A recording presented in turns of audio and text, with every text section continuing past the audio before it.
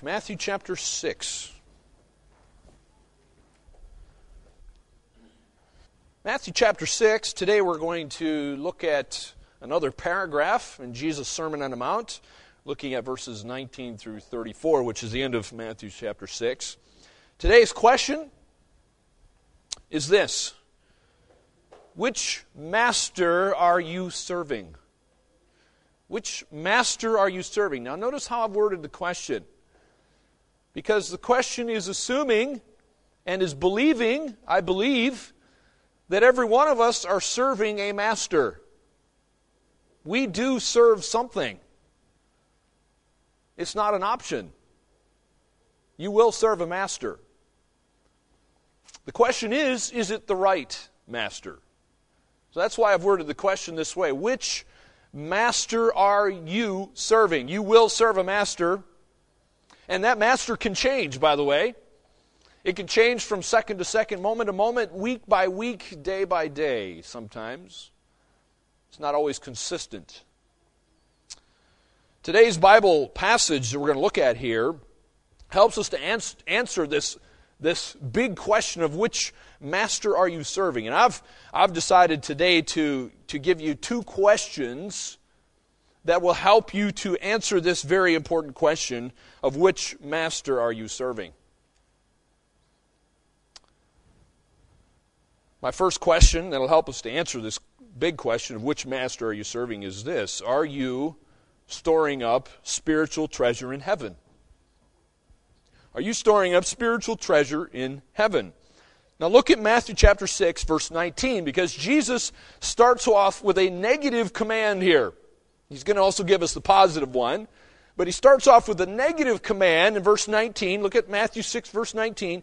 He says, "Do not lay up for yourselves treasures on earth." Why? Why does Jesus say that? Because he says it's essentially foolish. It's foolish because there's problems with laying up treasure on earth. He names some of them here. Look at verse 19. He says, because it's where moth and rust destroy and where thieves break in and steal.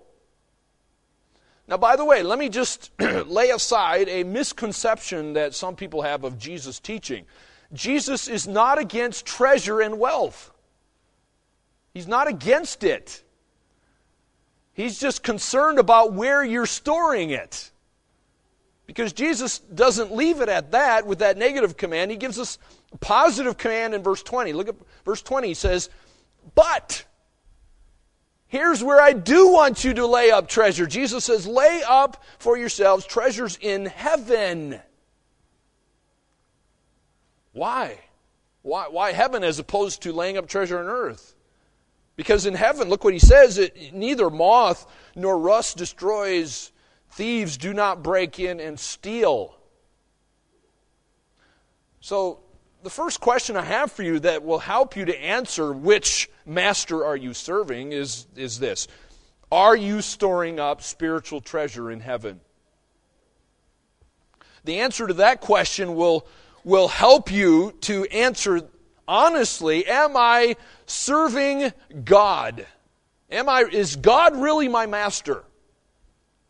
Well, the first question that came to my mind as I was looking at those couple verses was, well, okay, I'm supposed to lay up spiritual treasure in heaven. What is spiritual treasure?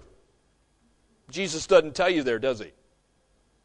He just says, don't do that, do this. This is where your treasure should be. He didn't tell you what spiritual treasure is. So look at this comment here from this commentator. Quote, "Spiritual treasure is everything that believers can take with them beyond the grave."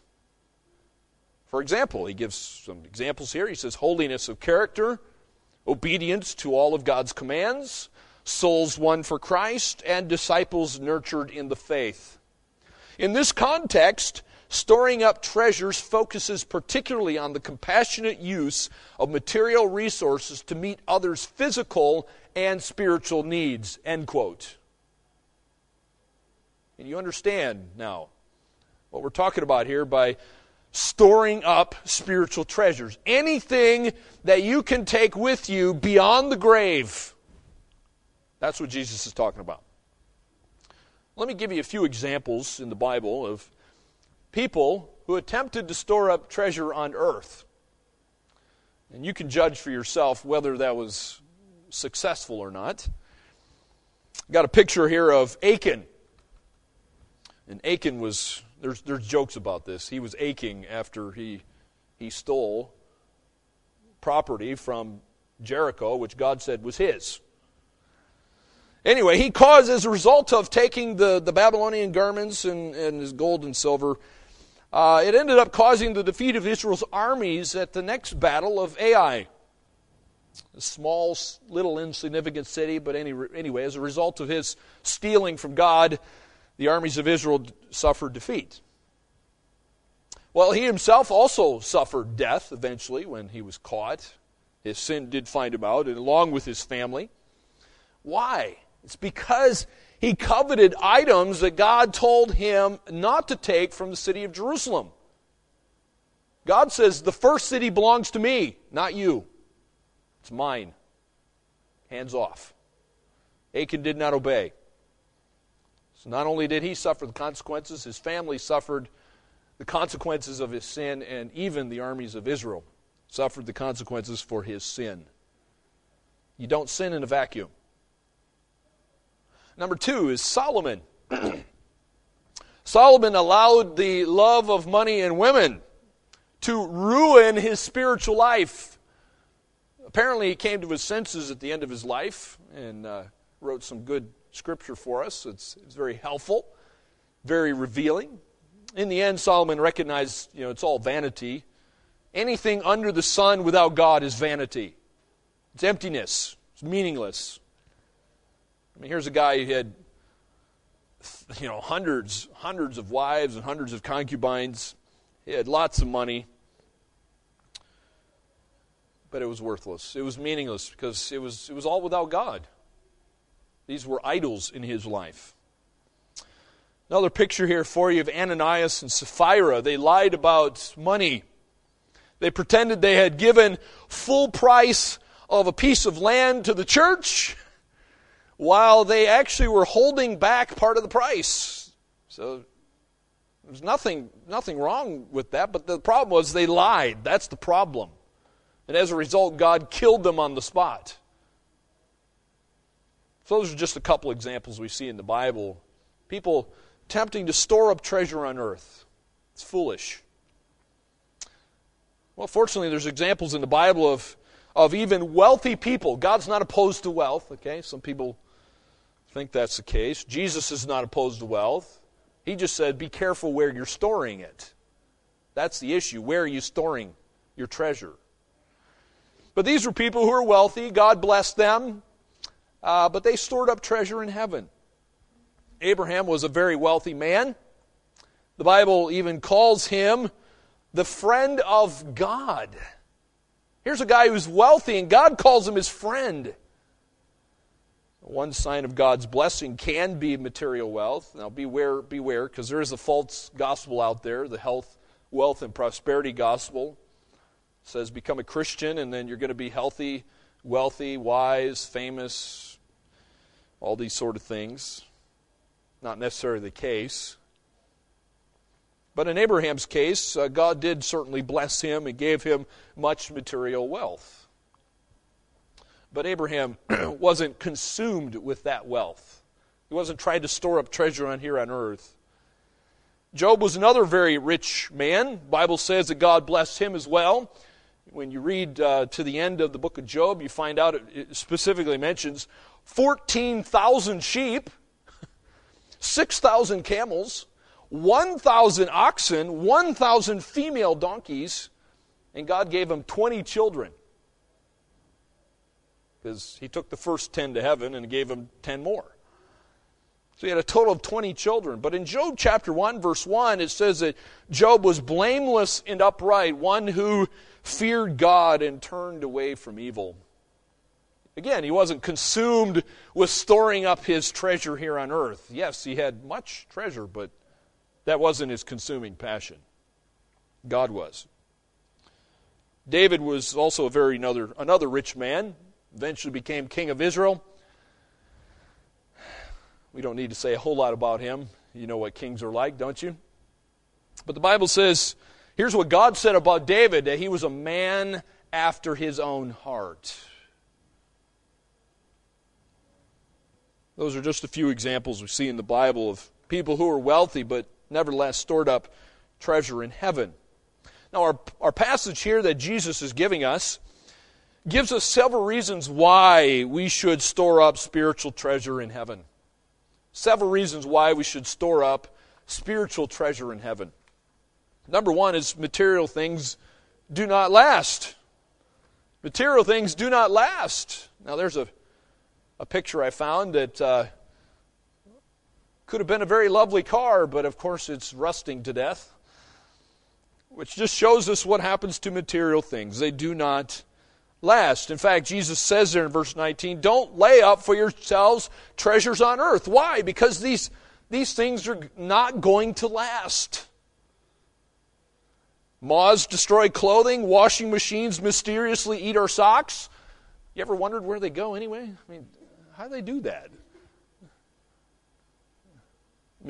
That's what happens. They mysteriously eat our socks, and rust ruins our cars. What the moths and the rust don't ruin, thieves can steal it. If they don't steal it, the government's going to take it.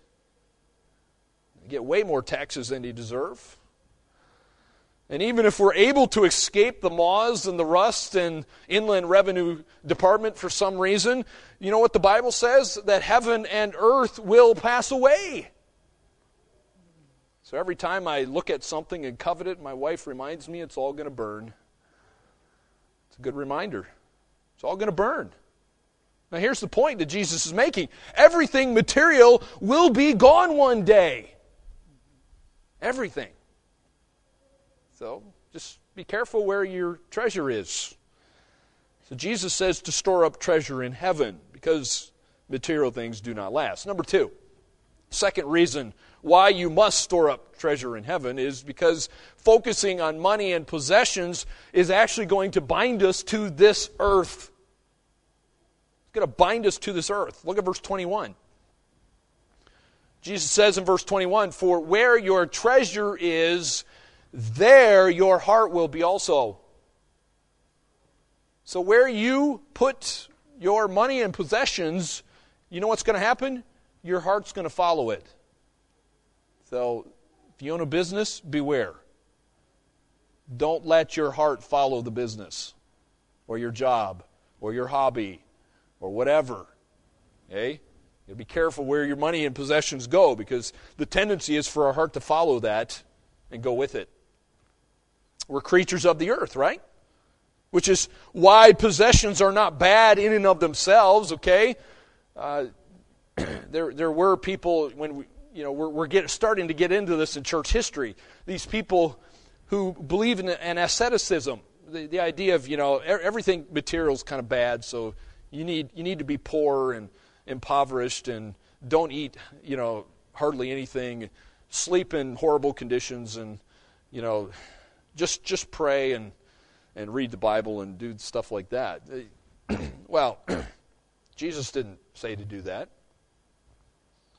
Possessions are not bad in and of themselves. They're morally neutral. But you have to realize we're also made for heaven.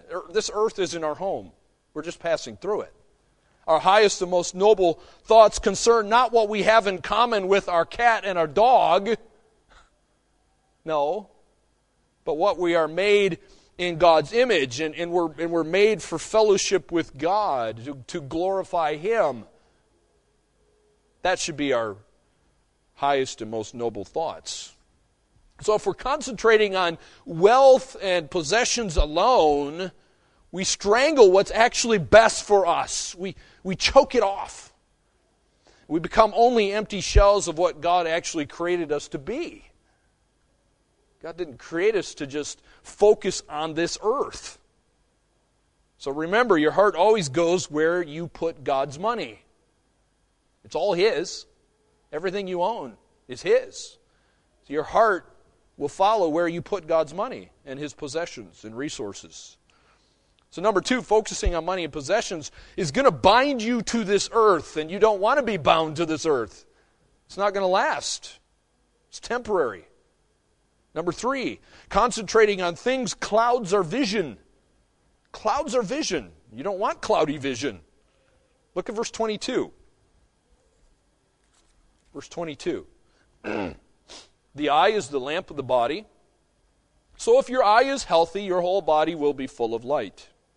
But if your eye is bad, or not clear, distorted, your whole body will be full of darkness. If then the light in you is darkness, how great is the darkness? Now I'll confess to you, those are not the clearest verses in the Bible.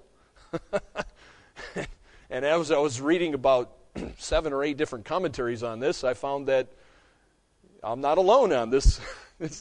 They had a hard time interpreting these, frankly. But this particular commentator caught my attention in trying to help me to understand what in the world are these verses actually talking about here. So here's what this one commentator said. Quote, it's on the screen here for you. The idea behind this passage is one of childlike simplicity. The eye is regarded as the window by which the light gets into the whole body. The color and state of a window decide what light get into a room. If the window is clear, clean, and undistorted, the light will come flooding into the room and will illuminate every corner of it. If the glass of the window is colored or frosted, distorted, dirty, or obscure, the light will be hindered and the room will not be lit up. So then, says Jesus, the light which gets into any man's heart and soul and being depends on the spiritual state of the eye through which it has to pass. For the eye is the window of the whole body. End quote. So you've probably heard that phrase, your eyes are kind of the window to your soul. Well, that's not original to any of us. God kind of is saying that here, isn't he? So concentrating on, the problem here is concentrating on things is going to cloud our vision. We're not going to see clearly as God wants us to see. What's the point here? Here's the point. If you're absorbed with money and possessions and material things, you're going to miss everything else in life that really matters. Which is why so many wealthy people, sadly, destroy their families. They get divorced. They lose their children hate them. And you read about wealthy people, even people in their own company, if they created a company or whatever, people they work with don't even like them. Right? They lose all the really important things that really matter in life. So concentrating on things clouds our vision. Number 4, last reason that Jesus gives here to store up spiritual treasure in heaven is no one can serve God and money at the same time. It's just not possible, Jesus says. Look what he says in verse 24. He says, no one can serve 2 masters, for either he will hate the one and love the other, or he will be devoted to the one and despise the other. You cannot serve God and money.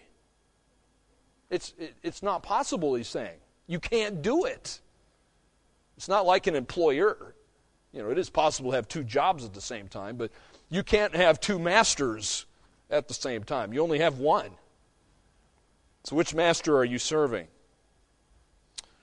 Again, let me quote, in this case, I'm actually quoting a pastor. Look what this pastor said about this verse. Quote, it's on the screen here.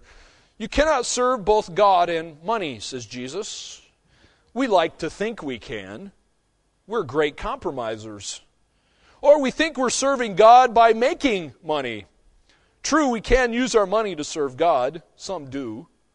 But if our hearts are set on our possessions, we are not actually serving God, whatever we may suppose we are doing. End quote. So you're going to serve, you will serve a master. Which master are you serving? Okay, essentially it comes down to the 2 choices on the shelf, right? There's only 2 choices on the shelf. Pleasing God or pleasing self. Right? So the reason we love money is because of what it does for us, right? So in essence, we use the money for ourselves. So in essence, what we're doing is we're actually worshiping ourselves because we love what the money does for me. Let me give you some application here. Number one, avoid extremes. Avoid extremes. There's always pendulum swings whenever you look at virtually everything. Inevitably, there's going to be extremes, or these extreme pendulum swings. One of those is aestheticism, which is essentially denying all material concern. Okay? I don't think that's the appropriate way to handle this. Okay? Number two is making provision for future physical needs. Some would say, well, hey, you're showing a lack of faith by making plans for the future. Jesus said to make plans. There's nothing wrong with that. For example, he talked about the king going into battle. He said it's foolish for a king to go into battle and not consider, how many soldiers do I have? Do all my soldiers have armor and swords and spears and bows and arrows? Do these guys have weapons to fight? How big is my enemy anyway? It's kind of foolish for a king not to plan. Jesus said it's foolish for a guy to go and build a tower and not know if he has enough money and supplies to actually finish the tower. The Bible recommends that we actually plan ahead. Nothing wrong with that. It's not a lack of faith. A third extreme is engaging in business. Some would say, don't engage in business to make a profit. That's showing a lack of faith as well. No. Nothing wrong with that. In fact, Jesus actually commended the servants who made money off the investments that were given to them. They were commended. The guy who did nothing and buried his talents in the ground was condemned by Jesus. Number 4, all wealthy people are worshiping the false god of money. That's an extreme. God's not opposed to wealth. He's the one who gives it. So to say that all wealthy people are bowing down to the false god of money is just wrong. It's not the case. Number 2, this point I want to make here actually comes from an excellent little book. I'm not sure if it's in the church library, but I do have it at home if you wish to read it, and I do recommend all of you read this book called The Treasure Principle. Just a short little book. You could easily read it in about 2 hours probably. Anyway, it was written by Randy Alcorn, and his treasure principle there is very helpful as I read the book. So I'll put it on the screen here for you. Here's what he said. You cannot take it with you, but you can send it on ahead. Okay? So when you die, that your money and your possessions aren't going to go with you. But Jesus is saying you can send it on ahead. You can't take it with you. You can't. You'll never find a hearse pulling a trailer. You know why? Because you can't take it with you. The Pharaohs tried that. Look what happened to the Pharaoh's riches. Most of them had tomb robbers come in, right? And take all their gold and everything else away. Except for King Tut. He still had quite a bit there. But even he didn't get to take it with him, did he? That's what happens. It's a waste. But if you're laying up treasure in heaven, then it's there waiting for you when you get there. That's the treasure principle. And number 3, manage God's wealth wisely. You're the manager. It's all God's wealth, and God made you the manager of it, so manage it wisely. Now, the Bible gives 3 primary purposes for wealth. Okay? 3 primary purposes for wealth. Number 1, God wants us to give appropriate care for our own families and to prevent them from becoming a burden to others. Okay, that's a biblical principle. For example, 1 Timothy 5:8. If anyone does not provide for his relatives, and especially for members of his household, he has denied the faith and is worse than an unbeliever. Whoa. So these delinquent, absent fathers, God says, are worse than unbelievers. And mothers who just run away from their children and their families are worse than an unbeliever. And people who just sit around in their house not working, God says, are worse than an unbeliever. God says it's vitally important that we provide for our relatives, especially for our immediate families. Number 2, the second primary purpose for wealth is this: to help those who are in need, especially our church family. So God says, look at Galatians 6, verse 10 here. As we have opportunity, let us do good to everyone, and especially to those who are of the household of faith. Okay, that's referring to your Christian brothers and sisters, especially the ones who you're supposed to be committed to in this local assembly. God expects you to provide for each other's needs. Number 3, the third primary purpose for wealth is to encourage and support God's work in spreading the gospel. Okay, those are the 3 primary purposes in the Bible. For example, 1 Timothy 5, verse 17 says this: let the elders who rule well be considered worthy of double honor, especially those who labor in preaching and teaching. For the Scripture says, you shall not muzzle an ox when it treads out the grain, and the laborer deserves his wages. So we need to avoid extremes. We need to realize we can't take it with us, but we can send it on ahead. And we need to manage God's wealth wisely. And number 4, we need to avoid the idol of materialism. Avoid the idol of materialism. Bumper stickers often express the idolatry of the modern world. For example, you may have seen some of these. Here's one of the ones that disturbs me when I see it. It says, he who dies with the most toys wins. You ever seen that one? Is that true? No, of course not. He who dies with the most toys does not win. Another one says, you can't take it with you.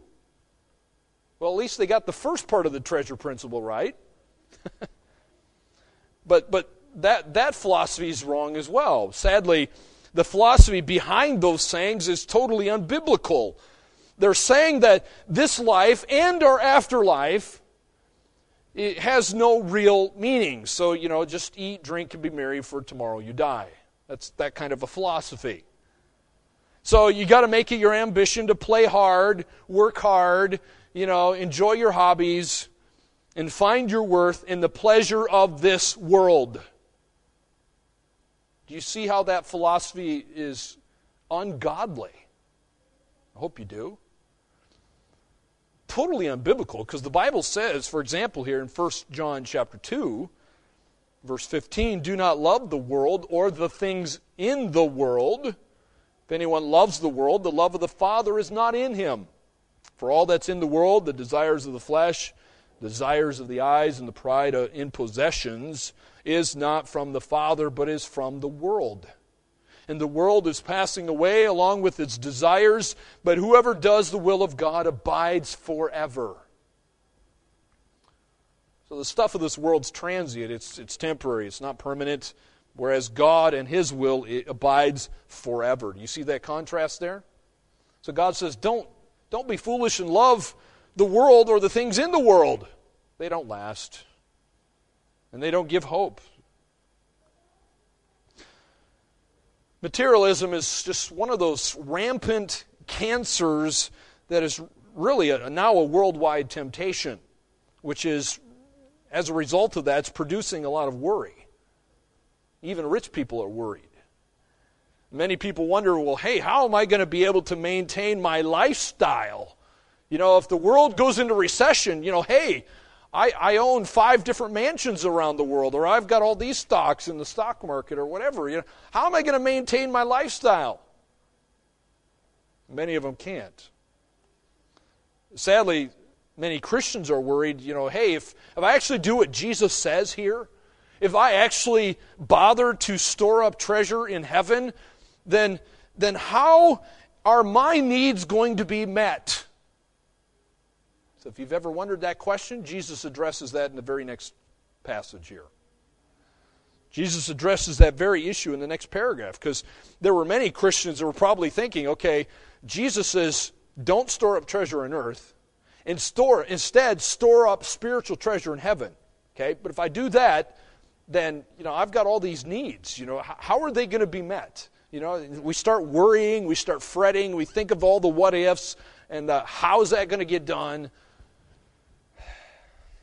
Well, Jesus answers that question here. Well, that brings us to the second question that helps us to answer the first one. Which master are you serving? Okay, well, one of the measuring sticks, if you will, that'll help you to answer that is, are you storing up spiritual treasure in heaven? The second question is this: are you trusting God? Are you trusting God? Or are you trusting something else? Jesus essentially says here, don't worry. Don't worry about your needs. Why shouldn't we worry? Well, Jesus gives 3 reasons. And by the way, all 3 reasons are actually marked with a therefore. There's actually 3 therefores in this passage. And as I've said before, whenever you see a therefore, what question are you supposed to ask? What is it there for? Well, the preceding verse or verses answers that question. What is it there for? And the therefore is followed by 3 commands, all saying, don't worry. Don't worry. So what I want you to do is go to your Bible, circle or underline the word therefore in verse 25, there's a therefore in verse 31, and there's a therefore in verse 34. 3 times Jesus commands us, don't worry. Do you get the point? How many times does Jesus have to say something until we get the point, really? I mean, in baseball, if you have 3 strikes, you're out. Okay? We got 3 strikes here. 3 times Jesus commands us, don't worry. Each case, the therefore is actually pointing back to what came immediately before that verse. In other words, let me put it this way to you, okay? This is about as clear as I can be. Because of the truth you see in verse 24, we should not worry. Because of the truth in verses 26 to 30, we should not worry. And because of the truth in verses 32 and 33, we shouldn't worry. Is that clear? All right? So that's the big picture. All right? Well, let's look at the 3 reasons not to worry here. Number 1, the first reason you should not worry is because you cannot serve God and worry too. You can't do it. Look at verse 25. Look what Jesus says in verse 25. Therefore I tell you, do not be anxious or worry about your life, what you will eat or what you will drink, nor about your body, what you will put on. Is not life more than food and the body more than clothing? So Jesus' first, therefore, is found there in verse 25, picking up on the contrast here, going back to verse 20. The contrast in verse 24 is what? The contrast between serving the master called God and the master called money.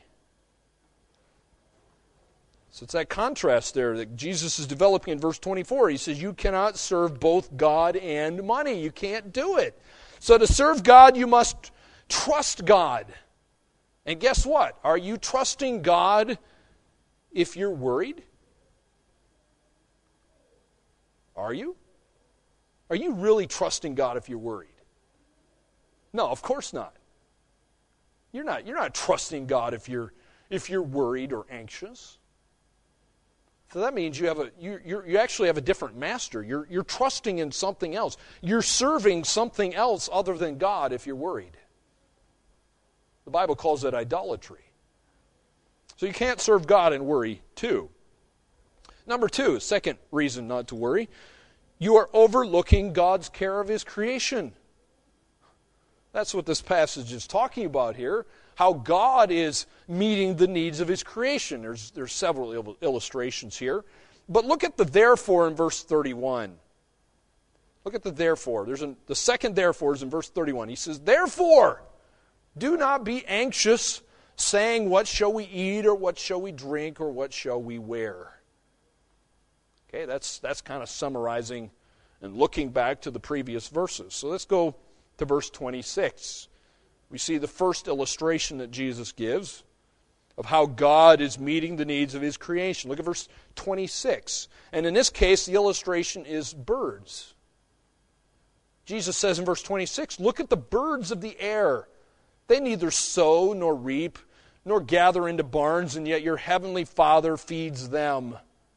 Are you not of more value than they?" What's the answer to that question? Are you? And it's a rhetorical question with an obvious answer. Of course you're more valuable than the birds. So God is looking after the birds. You don't see them worrying and fretting, do you? No. They don't get the dole. There's no bird winds for them to fly to and say, hey, I want my money today. There's no such thing. They don't get that. God looks after the birds. And the obvious answer is, since God looks after His creation and He cares for them, then He will care for you. Look at verse 27. "And which of you, by being anxious, can add a single hour to his span of life?" Is worrying about your life going to actually add any time onto your life? Will it? Is that actually going to accomplish anything? No. In fact, if anything, what happens? There's things that happen within our body physically when we worry that will actually shorten your lifespan, right? Things like ulcers and other problems that can happen as a result of worry. So instead of you having a longer lifespan, worry is actually going to shorten your life, if anything. Okay, look at verse 28. "And why are you anxious about clothing? Consider the lilies of the field, how they grow. They neither toil nor spin. And yet I tell you, even Solomon in all of his glory was not arrayed like one of these. But if God so clothes the grass of the field, which today is alive and tomorrow is thrown into the oven, will He not much more clothe you, O you of little faith?" So based upon verses 26 to 30, the first word in verse 34 or 31 is therefore. Therefore, do not be anxious, saying, "What shall we eat? Or what shall we drink? Or what shall we wear?" So, if you worry, you're overlooking God's care of His creation. You're not actually looking around you, are you? Okay, God's looking after the birds. God's looking after the flowers. God's looking after the grass. And He's looking after everything else in His creation. He's in charge. He hasn't abdicated His throne. He's still sovereign, reigning supreme over all of His creation. And He's accomplishing His purposes, so don't worry. Can't serve God and worry too. Number two, you're overlooking God's care of His creation. The third reason not to worry is that it is only by putting God first that we can be sure of anything.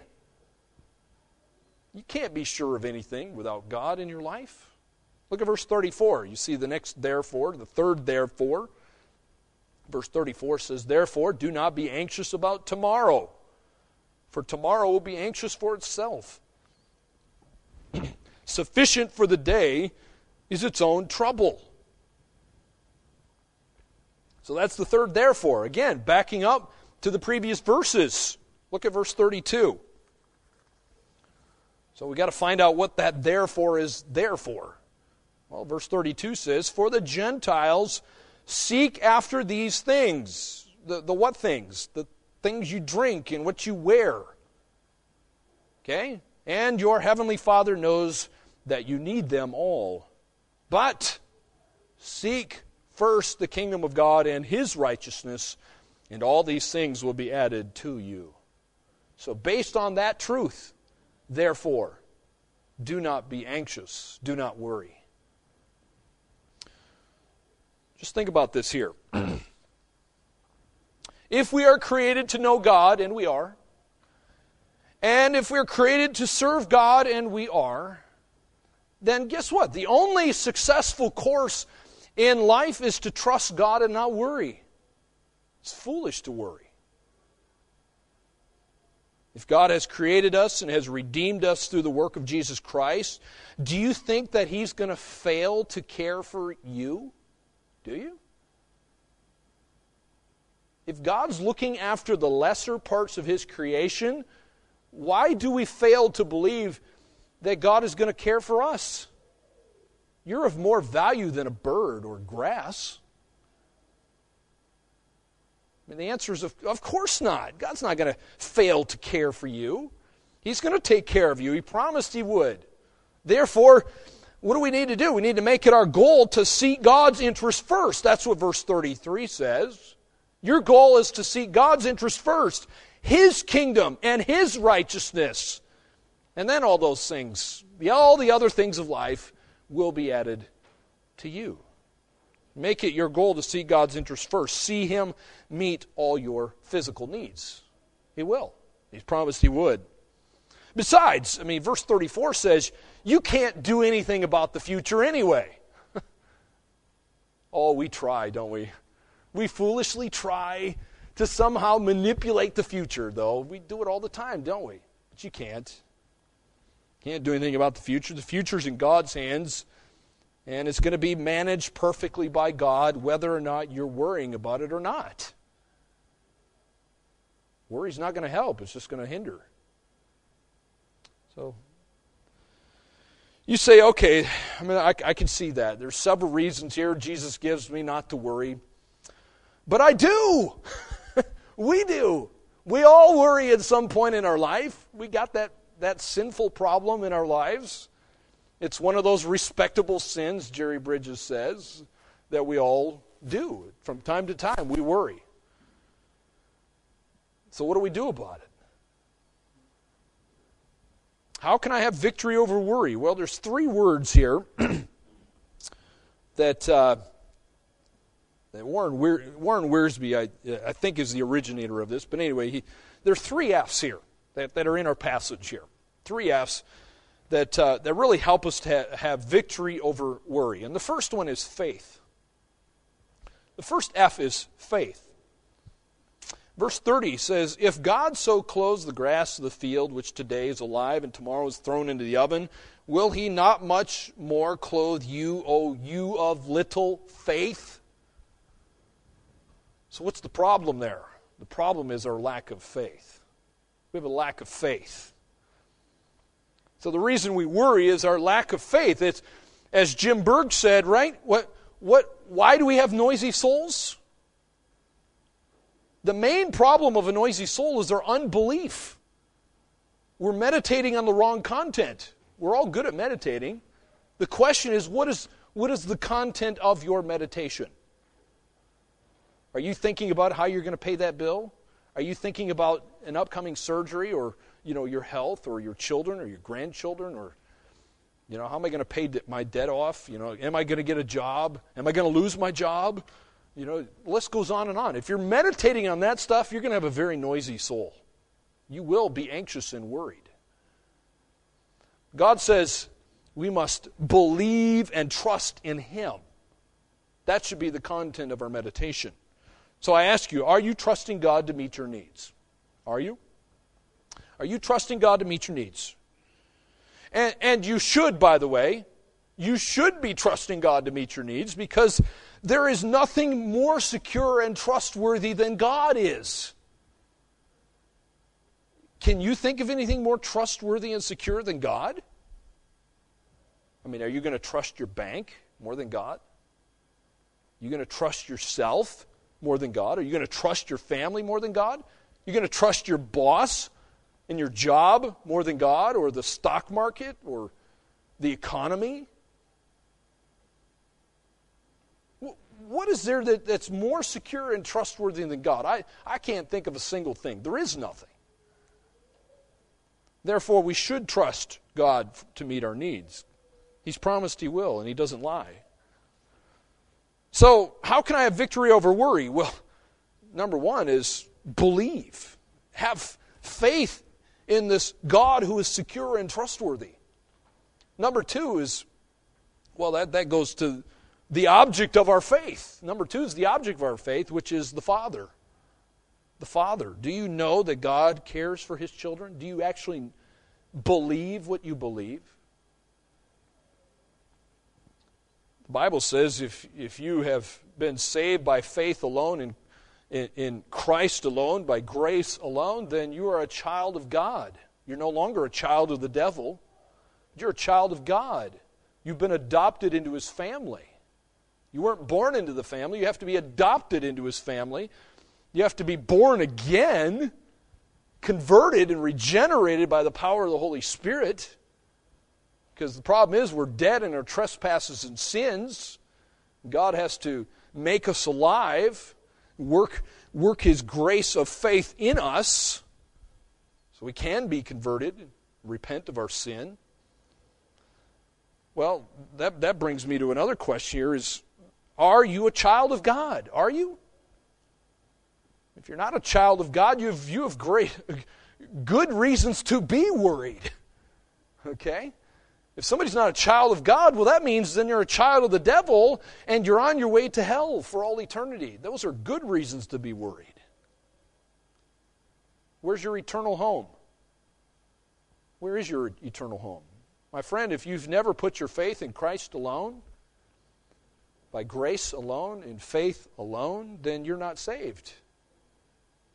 Heaven is not your home. Hell will be your home for all eternity, and you'll deserve it.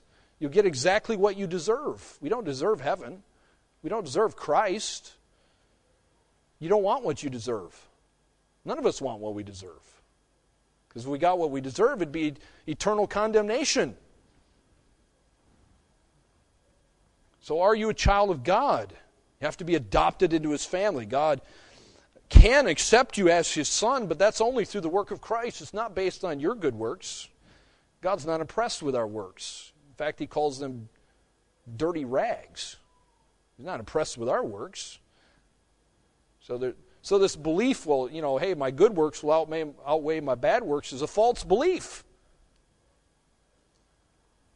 So are you a child of God? If you put your faith in Christ alone, then you're believing in the finished work of Christ, then you are a child of God. And we shouldn't worry, because God promised to care for His children. And number 3 is the word first. We see in verse 33 the solution to worry is don't focus on your little world. We get so inwardly focused on our little worlds, but instead, verse 33 says, seek first the kingdom of God and His righteousness. Put God first, and then God says, then I'm going to look after you. Okay? But if you put yourself first, God's going to take His hands off and say, okay, you think you can do it all by yourself, buddy? Go for it. Right? You just go for it. You try to do it on your own, and when you fall flat on your face, come running to Father. God says, put Him first. God must be first in our lives. The question is, are you putting God first in your life, though? God's not satisfied with half-hearted commitments. Christ makes that very clear as we go on in the book of Matthew. I mean, He makes it very, very clear.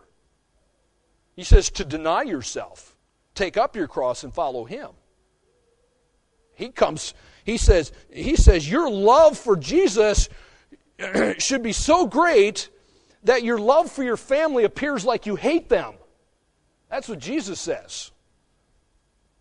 Doesn't mean to hate your family. That's not what Jesus said. But your love for Him is to be greater. He's first. So God's not satisfied with a half-hearted commitment. He doesn't want our tithe of our lives. God wants our whole life. God demands our all. He deserves our all. Now, here's the good news, friends. Okay? You ready? Here's the good news. When you put all 3 of those together, they're a wonderful package. It's a package deal. If we have faith in the Father, if we put Him first, God says He's going to meet our needs. He will. Because He says there in verse 33, all these things will be added to you. What are those things? The things you need.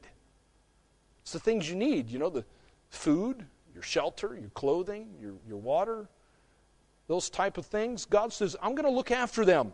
I will meet your needs. However, here's the package deal. We must have faith in the Father, and we must put Him first. Then He'll meet our needs. So I ask you, which master are you serving? Jesus makes it clear here which master we are serving, and he makes it clear by really answering these two questions here. Which master are you serving? Well, the answer to that is hey, we need to show that you are serving God by storing up spiritual treasure in heaven. Are you showing you're storing up spiritual treasure in heaven? The answer to that will answer which master you're serving. Are you showing that you're serving God by trusting Him for your physical needs? Are you? Trusting God for all your physical needs? The answer to that question will answer which master you're serving. Because if you're worried, then you're bowing down to yourself. You're serving a false god, a false master. So by God's grace, may we only serve the living God.